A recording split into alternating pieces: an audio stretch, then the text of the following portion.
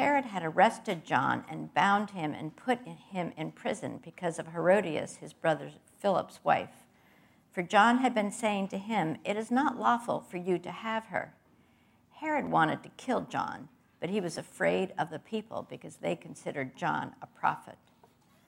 On Herod's birthday, the daughter of Herodias danced for the guest and pleased Herod so much that he promised with an oath to give her whatever she asked. Prompted by her mother, she said, "Give me here on a platter the head of John the Baptist." The king was distressed, but because of his oaths and his dinner guest, he ordered that her request be granted and had John beheaded in the prison. His head was brought in on a platter and given to the girl who carried it to her mother. John's disciples came and took his body and buried it. Then they went and told Jesus. When Jesus heard what had happened, he withdrew by boat privately to a solitary place. Hearing of this, the crowds followed him on foot from the towns. When Jesus landed and saw a large crowd, he had compassion on them and healed their sick. As evening approached, the disciples came to him and said, "This is a remote place, and it's already getting late. Send the crowds away so they can go to the villages and buy themselves some food."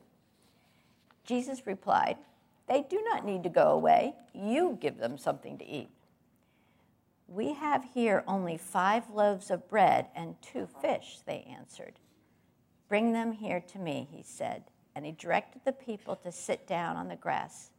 Taking the 5 loaves and the 2 fish and looking up to heaven, he gave thanks and broke the loaves. Then he gave them to the disciples, and the disciples gave them to the people. They all ate and were satisfied. And the disciples picked up 12 basketfuls of broken pieces that were left over. The number of those who ate was about 5,000 men, besides women and children. Immediately, Jesus made the disciples get into the boat and go on ahead of him to the other side while he dismissed the crowd. After he had dismissed them, he went up on a mountainside by himself to pray. Later that night, he was there alone, and the boat was already a considerable distance from land, buffeted by the waves because the wind was against it. Shortly before dawn, Jesus went out to them, walking on the lake. When the disciples saw him walking on the lake, they were terrified. "It's a ghost," they said, and cried out in fear. But Jesus immediately said to them, "Take courage, it is I. Don't be afraid." "Lord, if it's you," Peter replied, "tell me to come to you on the water." "Come," he said. Then Peter got down out of the boat, walked on the water, and came towards Jesus. But when he saw the wind, he was afraid, and beginning to sink, cried out, "Lord, save me." Immediately Jesus reached out his hand and caught him. "You of little faith," he said, "why did you doubt?"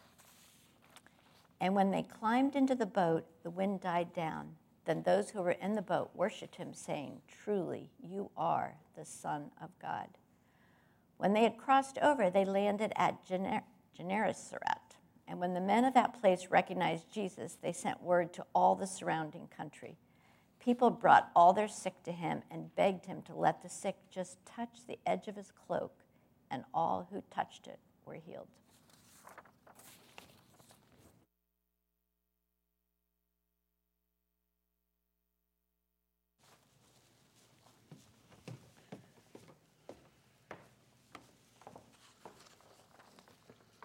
Well, that's a great word for this morning. And as I come here this morning, one of the things I just found out is I left my sermon and sermon notes in my office. So I am truly learning the lesson of walking by faith and not by sight this morning. And so let me just pray, and we will see what the Spirit brings to our hearts this morning. Lord, I'm just very thankful to be here with my brothers and sisters, and that we could honor and bless our mothers, and for those who have lost loved ones, in particular, whose moms are with the Lord. And we just pray that those grieving would be comforted by the Good Shepherd. And then we just ask, Lord, that your Spirit would be at work in us here this morning. We're thankful for you, Holy Spirit. We're thankful that you are able to do what we're not. And even in this moment, Lord, I pray, Holy Spirit, you will illuminate my mind and heart to the things I have thought about and the way that they have been put together and crystallized. We trust you, Holy Spirit, to speak to each of our hearts this morning. We thank you for this word. We thank you for the beauty of your word, and we thank you for the drama of your word. We thank you for the truth of your word. And now we ask, Holy Spirit, that this word will speak to us deeply. Truly, in this moment, I am emptied of any of my own human resources, so I just pray for you, Holy Spirit, to come with power. And I pray this in Jesus' name. Amen. So as we're beginning this morning, just to give people an idea of where we're at, we have been, over the last number of weeks, preaching out of the Gospel of Matthew. And one of the things that we've been looking at is we're looking at not just that this is the carpenter's son, but this carpenter's son was the promised Messiah. He was the king that was promised. He was the one who was going to bring in salvation and his kingdom. And we've been learning over these last number of weeks that we are to see Christ and to see him in all of his glory. But more than all of his glory, we're to see him in his humanity and learn from him in his humanity the way that we are ourselves to live in this kingdom with new hope and with sorrows moving into joy, with just a sense of we now know Jesus and we're growing intimate with him. That's our goal as we've been going through the Gospels. And last week was chapter 13, and Josh was speaking out of chapter 13, and that was the parables. It was a whole chapter of parables. And Josh emphasized and focused on the parable of the soil and the seed. And he ended that by basically saying, hey guys, where we're at for the most part is we're the third soil. And as the third soil, one of the things that we need to see is what is it that we treasure? Ultimately, the question is, what do we treasure? Do we treasure the things of the world, or do we treasure Christ? And he moved us into prayer for that. And we began to just cry out to the Lord that the treasure of our heart would be Christ, and the things of this world would fall away from us. They would no longer be idols that were hindering us from having a relationship with the one who is the treasure, Jesus Christ himself. And so we move today into chapter 14, as Barb read, and chapter 14 is this wonderful piece in the middle of the gospel. And you may not notice it when you first look at it, but it really is a day in the life of the disciples and Jesus. It's a day in the life. It's a 24-hour period, Matthew 14 is. And in that life, that day, is all this drama. Now, I know you don't have any drama in your life during the day, do you? No, we're going to look at that. We're going to look at the day in the life of Jesus and the disciples out of Matthew 14, and we're also going to be looking at how does that then talk to us about in a day in the life of a believer, of us who are living right now. And that's sort of where we're going. So we're going to look at this, and the first thing we see is Matthew has given us some background. He basically says, right now, what you need to know is that John the Baptist has died. And rather than just leaving us with that idea that John the Baptist died, he goes into telling us how this happened. And it's gruesome, right? I mean, it's just this horrible story. I mean, you could have it on any type of movie that we showed today. It's a horrible thing that happened, right? We know that John the Baptist was imprisoned because Herod the king didn't want him speaking out about the marriage that he just had with Herodias, who was his brother's wife, and basically stole his brother's wife and now was married to her. And John the Baptist was speaking out about this, and he was telling people that this was wrong. And his wife, Herodias, she was so upset about this, and she wanted John dead. But Herod said, no way, I'm not killing a prophet.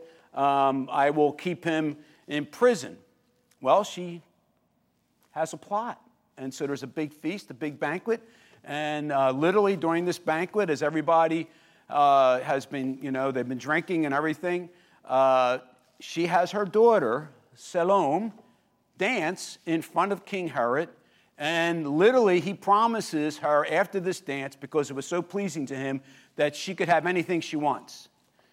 And unbeknownst to him, the mother had already prompted her to say, I want the head of John the Baptist on a platter. And so he can't lose face. So what does he do? He goes and gets John beheaded. And he's literally served on a platter. So this is the gruesomeness of what happened.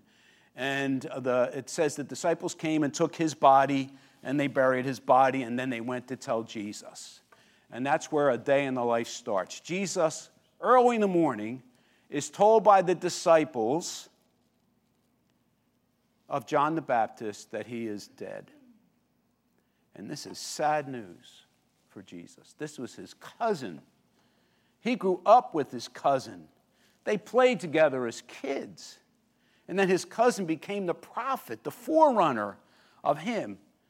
He preached in the wilderness, and he preached repentance and baptism, and literally he was the one who baptized Jesus to start his ministry and said to his followers, this is the Lamb of God who takes away the sins of the world. He was the forerunner. So you can know that Jesus grieved this, and hearing the gruesomeness of what happened, he was very sad. And he's also a foreshadowing of what was going to happen to him. There was a deep sense of that in him as he saw what his mission was. And so what does he want to do when he's sad and grieving? He wants to get away. Like anybody, he wants to get away. He wants to be with the Lord. He wants to grieve. And so he's been in Capernaum, which is his hometown, and he's been preaching there, and he's been healing there, but he's found a lot of opposition in his hometown, where he says a prophet has no honor in his own country. There's a lot of opposition there. And so this news happens, and all this has been going on, and you could just see his heart is troubled, and he just wants to get away. He says to the disciples, let's get out on the boat, and basically what they're going to do is they're going to travel across basically to a place that's desolate. Now you need to know about the lake, right? The lake itself, at its widest part, is 8 miles long. But where they were up in Capernaum, at the head, you could basically see it was about a mile. So I have a map here. If you could put the map up, that'd be great. So you can see the map. You see where Capernaum is, okay? So it went from Capernaum to, you see where it says multiplication of the loaves and fishes, just below Bethsaida is where they were headed in that boat. And literally you're going to just dock over there. But people can see, right? So all the people could see where Jesus was going. It wasn't that hard to see. And literally what they did was they ran across there because they knew that Jesus, where he was going. And literally, because it was only about 4 miles or something, a little less than that, they literally beat Jesus to the spot. That's how desperate the people were. How much they wanted to be with Jesus. How they knew that Jesus was going to bring healing.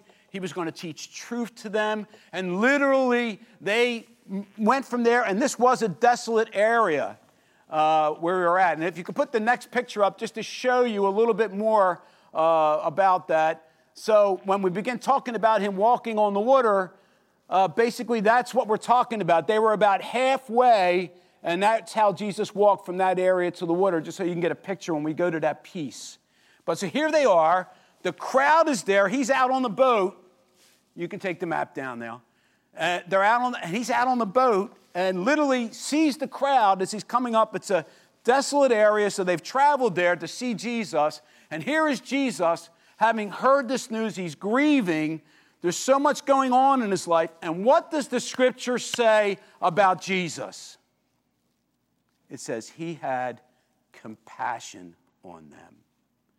He had compassion on them.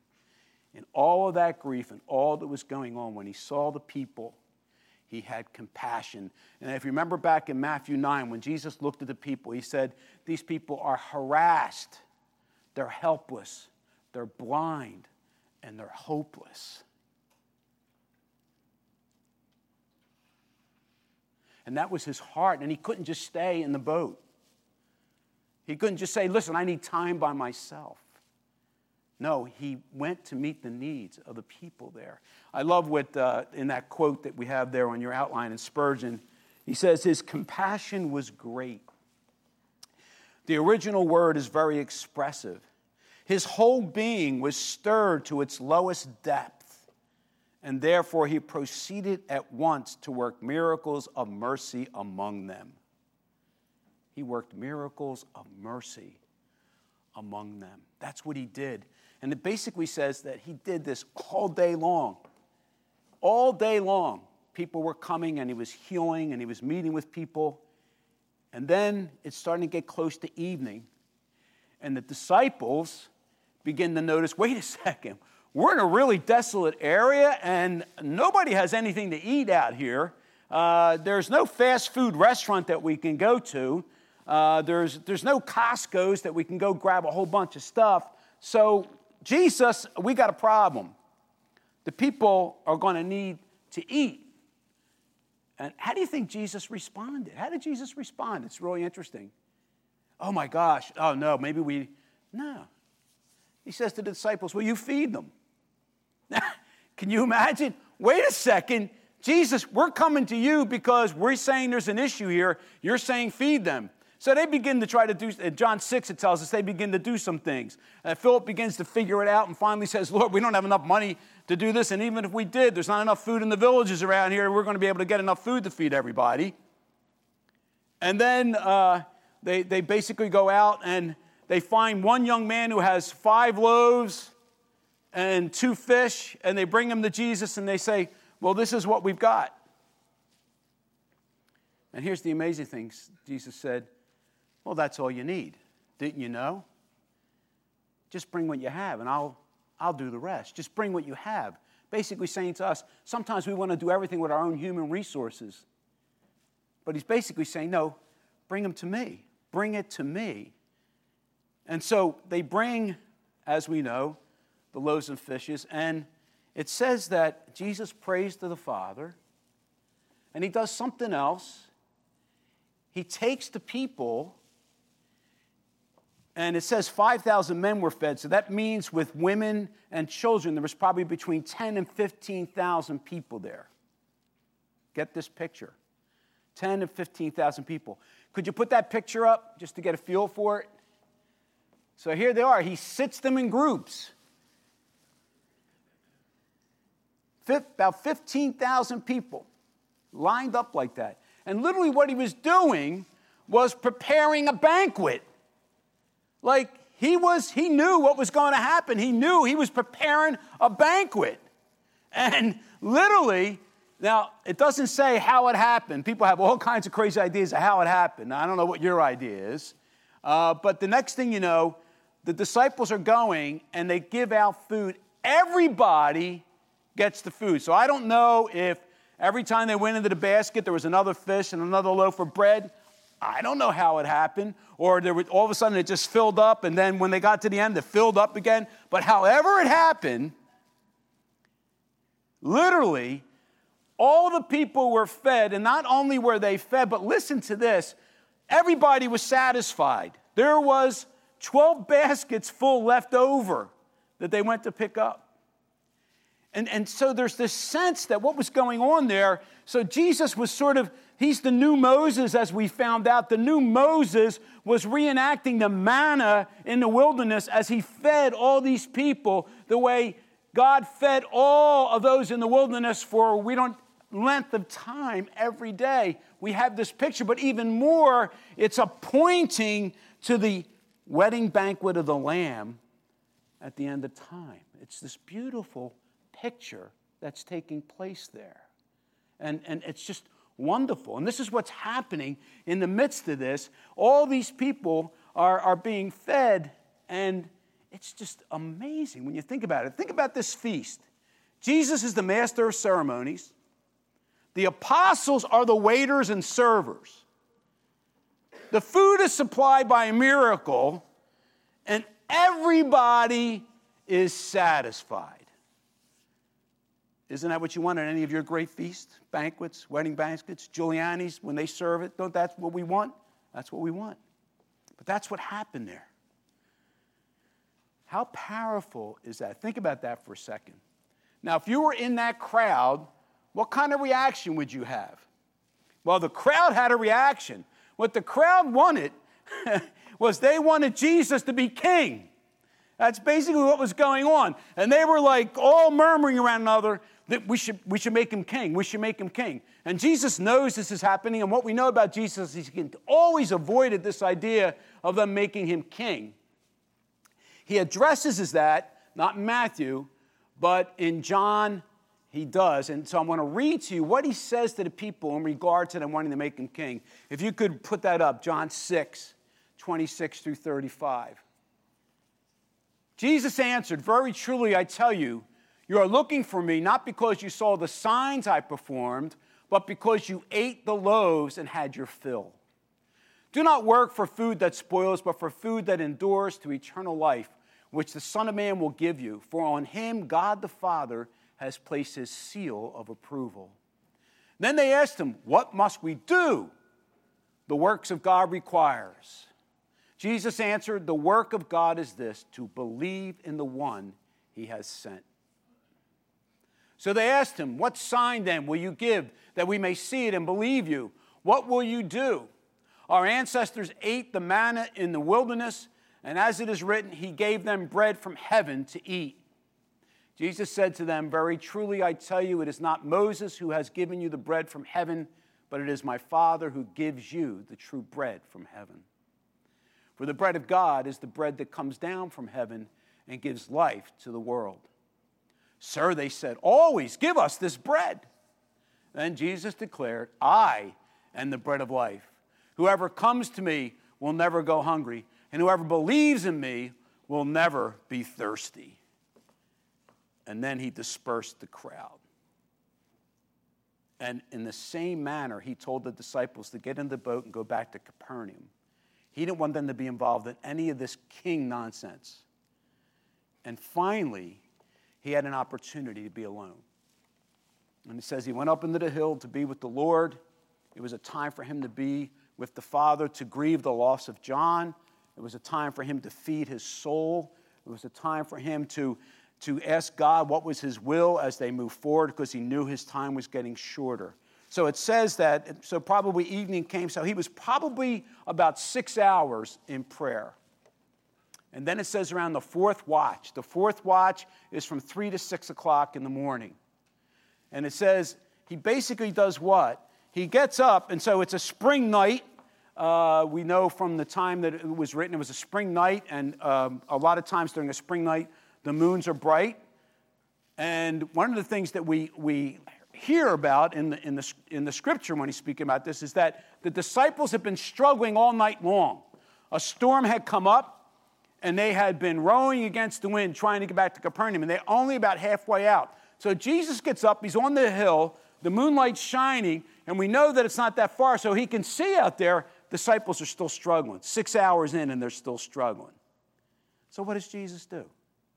What Jesus does. He has compassion. He says, "Well, I better get out to them, so let me just walk on the water." "Oh, okay, no problem." Here they are in the middle of a storm, and what does Jesus do? He walks out. He walks on the water. How amazing is that? He's walking on the water, and just picture this. There's moonlight, and so there's a silhouette, and now I'm in the boat, and we're struggling, and we looking back at us, and we see this happening, and what do the disciples do? They begin to scream in terror because they think it's a ghost coming after them. And as Jesus gets closer and he sort of hears that, he says to them, "Be of courage. I tell you, do not be afraid. It is I have come." And gosh, I can't even imagine how that was for them when they're hearing that voice coming out of there. But Peter, who's always the impulsive one, basically says, "If it's you, Lord, bid me come out." And he says, "Come." Now, remember, what Peter's asking is, let me walk on the water. Right? That's what Peter's asking. Because if he says come, it means let me walk on the water. And so basically, he begins to walk on the water. Put that first picture up. Here they are. And there's Peter walking towards Jesus on the water. You can see the storm, the waves coming up. And Peter is walking to Jesus. But what happens?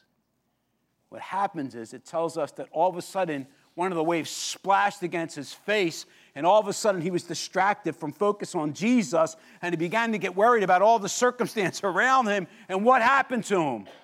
He began to sink. You can put the next picture up. And he yelled out, Jesus, save me. Jesus, save me. And what does Jesus do? He picks him up, brings him to the boat. They get in the boat and everything goes peaceful. And he says to Peter, you have little faith. Now everybody thinks, oh, this, look at Peter. He had faith. What he meant by little faith was, he meant that in the midst of the storm, rather than keeping your focus on me, during the adversity, you took the focus off of me. And so your faith dwindled the moment you took your face off of me. So you began to have little faith because you began to take your focus off of me. It took great faith to walk out of that boat. And so what happens is the disciples do what? They literally worship him. What would you do? They worship him. He's amazing. He's walking on the water. The moment he gets in, the storm stops, and the next thing we know, we're in Capernaum. Like, this is amazing. This is Jesus, but he is also God, and they worship him. So that's the day in the life of Jesus and the disciples. That was quite a day, wasn't it? So how about a day in the life of us who are believers? What does it look like? As I was thinking about this, I was thinking, well, as believers in the Lord, living in today's world, we hear sad news all the time, do we not? We have a 24/7 news cycle that just blasts all kinds of hardship that's going on. But even more than that, in the world that's broken like ours, we experience sadness in things in our own lives, things that happen. There's hard things that take place. There's people who are grieving because of loss. There are hard circumstances. There's just so much of our lives where we're prone to move and want to be alone. And here's the thing that I think we need to know is that what this story tells us is that Jesus has compassion. So when we're in these areas where we're despairing and where we feel isolated and when your circumstances seem to be overwhelming, what Jesus says is, I haven't left you, right? I'm interested. I have compassion. I step in.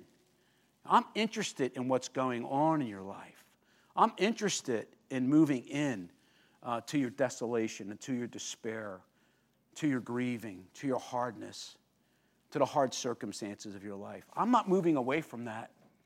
I don't leave you as orphans in this world. I leave you here, and through my Spirit, I am with you in this context. So in the midst of all of that, know that you have a God who's compassionate and is never, ever not willing and ready to step in to where we have great need.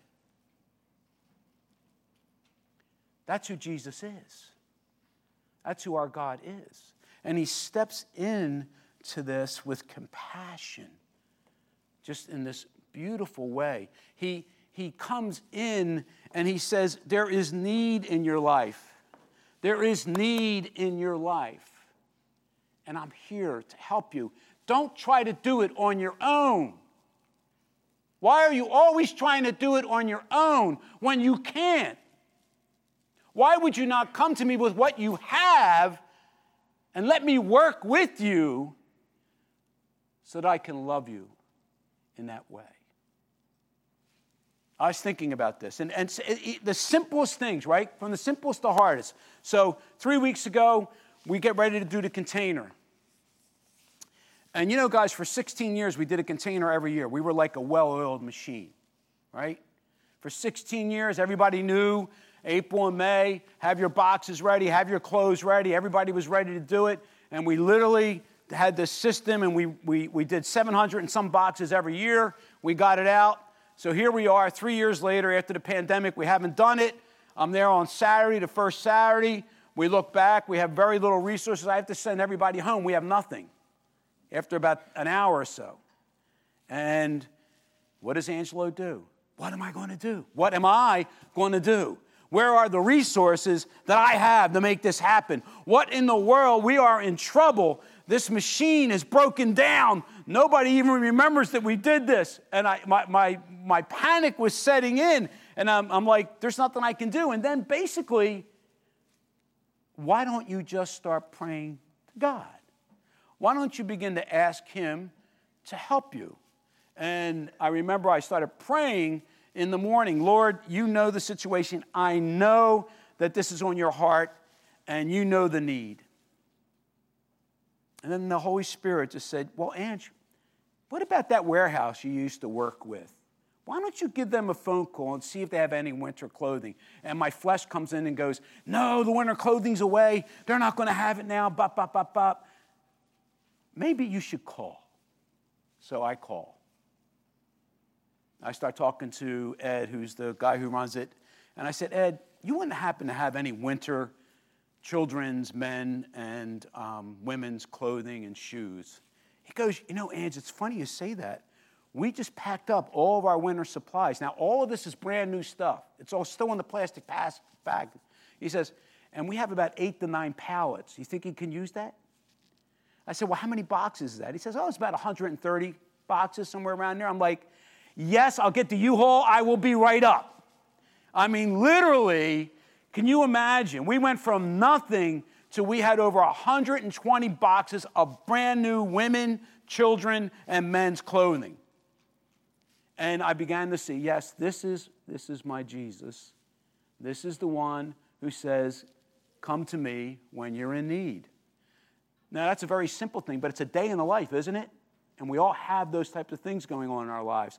But let's talk about some other things that we struggle with, whether it's anxiety. I'm having real high anxiety. Maybe there's something going on in my family, and I realize I have no control over that anymore. I'm dad, but I'm not dad who has you 24/7. I'm dad who looks at you as an adult, and I see things happening, and I have anxiety about what's going on. And where do I go with that? Well, I go to the Lord, and I pray, Lord, first of all, I lay them before you because you are the one who's able to help them in a way that I'm not. You can speak to their hearts. You can change the circumstances. I have to lay it with you and give me peace in doing that. And I bring it to him, and in his compassion, he begins to speak. Now, sometimes, brothers and sisters, when we're like that, we need other brothers and sisters to come along around us, don't we? And so God does that. He literally has other people come alongside us and help us and encourage us. And he uses the body of Christ in the same way because we're all one in Jesus Christ. And so begin to think about how you interact with need and how God comes and comforts you, and recognize that he will always come if you're willing and available, and allowing him to step in and saying, Lord, this is what I have. Please do what I can't do. And the God of compassion will do that. And in 2 Corinthians 1, we have this. Praise be to the God and Father of our Lord Jesus Christ, the Father of compassion and the God of all comfort, who comforts us in all our troubles so that we can comfort those in any trouble with the comfort we ourselves have received from Christ. Amen? He is the God of compassion. He comes in. But then he goes one step further, and this is where he spoke about being the bread of life. But not only does he meet those needs, and literally may not meet them in the same way that we want, but he's always moving. Because one of the things he says to us is, know for sure that I am the bread of life. And as the bread of life, I have answered for you all of your greatest needs.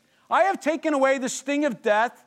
In Psalm 103, it says, bless the Lord, O my soul, Because what has he done? He's taken away all our diseases. And what he's basically saying at that point is, sin is the greatest disease. Sin brings death and separation from God. Sin brings destruction in relationships. Sin brings all the horrors that we experience in this world, all the alienation and isolation. Sin brings it, and I have cured it because I am the bread of life who was broken for you. Hallelujah.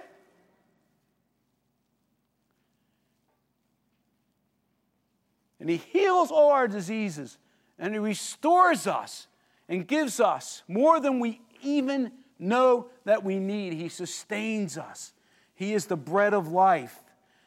And so, brothers and sisters, when we begin to struggle in the storms of life, when we begin to struggle, I'm sure that even right now, some of you are in a great storm of life.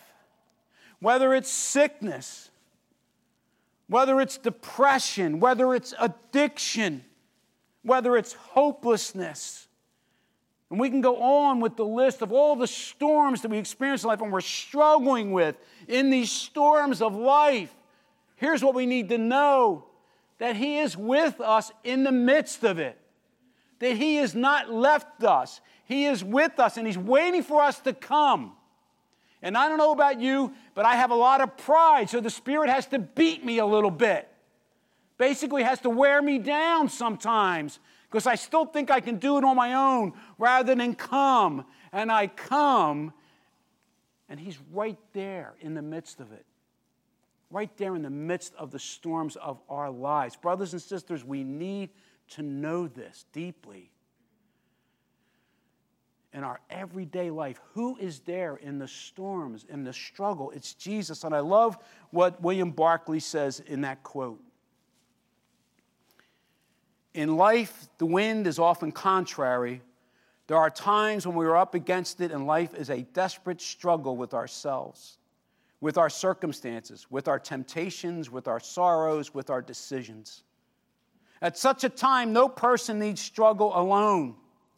For Jesus comes to them across the storms of life with hands stretched out to save and with his calm, clear voice bidding us take heart and have no fear. Brothers and sisters, in the storms of life, Jesus is there calling out for us to come. He will deliver us from our fears. He's calling us to walk by faith and not by sight. Walk by faith and not by sight. And so you have that quote there by France. Doubt is literally be divided in two. True faith is a single-mindedly focus on Jesus. Satan, one of his greatest things is to have us doubt God loves us, that God is able to help us, that God is there for us. One of the great things he does in his accusation is to say, how can you be forgiven? How can God be around you? One of the great things he does in his lies is to say God doesn't care for you. But we walk by faith because we know who Jesus is. And when we begin to doubt, brothers and sisters, we need to go. We need to go to Christ, not run. Don't buy the lie.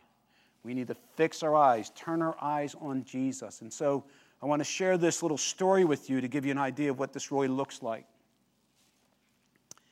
1987, I took a group of teenagers to the Yucatan Peninsula. We went into the jungle, and we were building a dormitory for a hospital there. And it went great. God really blessed it. And on the way out, we had to stop in Cancun before we get our plane the next morning. So we got there around 11 o'clock out of the jungle, which meant that we had the whole day at this hotel in Cancun. And, of course, everybody was excited about that. So we're there, and it has this really big pool, and everybody's around the pool. And you ever have those pools that have those, like, rope planks to go across the pool, and people try to walk across them, but they're about that big? Have you guys ever seen that in a pool? Well, this pool had one like that. It was 25 yards long. It was like really long.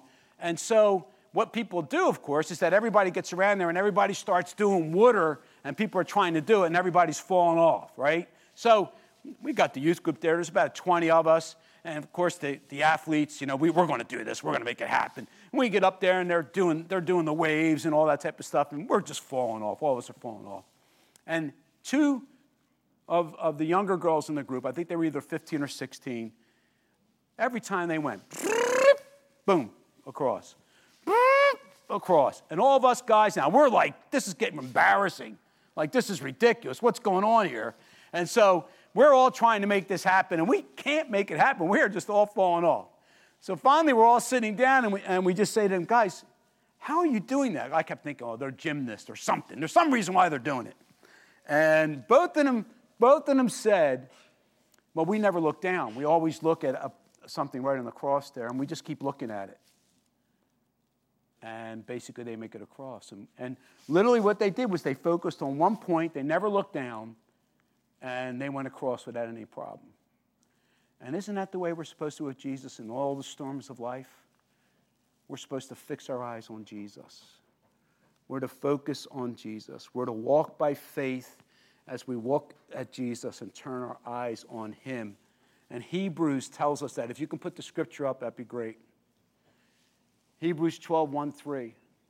Therefore, since we are surrounded by such a great cloud of witnesses, let us throw off everything that hinders and the sin that so easily entangles, and let us run with perseverance the race marked out for us, fixing our eyes on Jesus, the pioneer and perfecter of faith.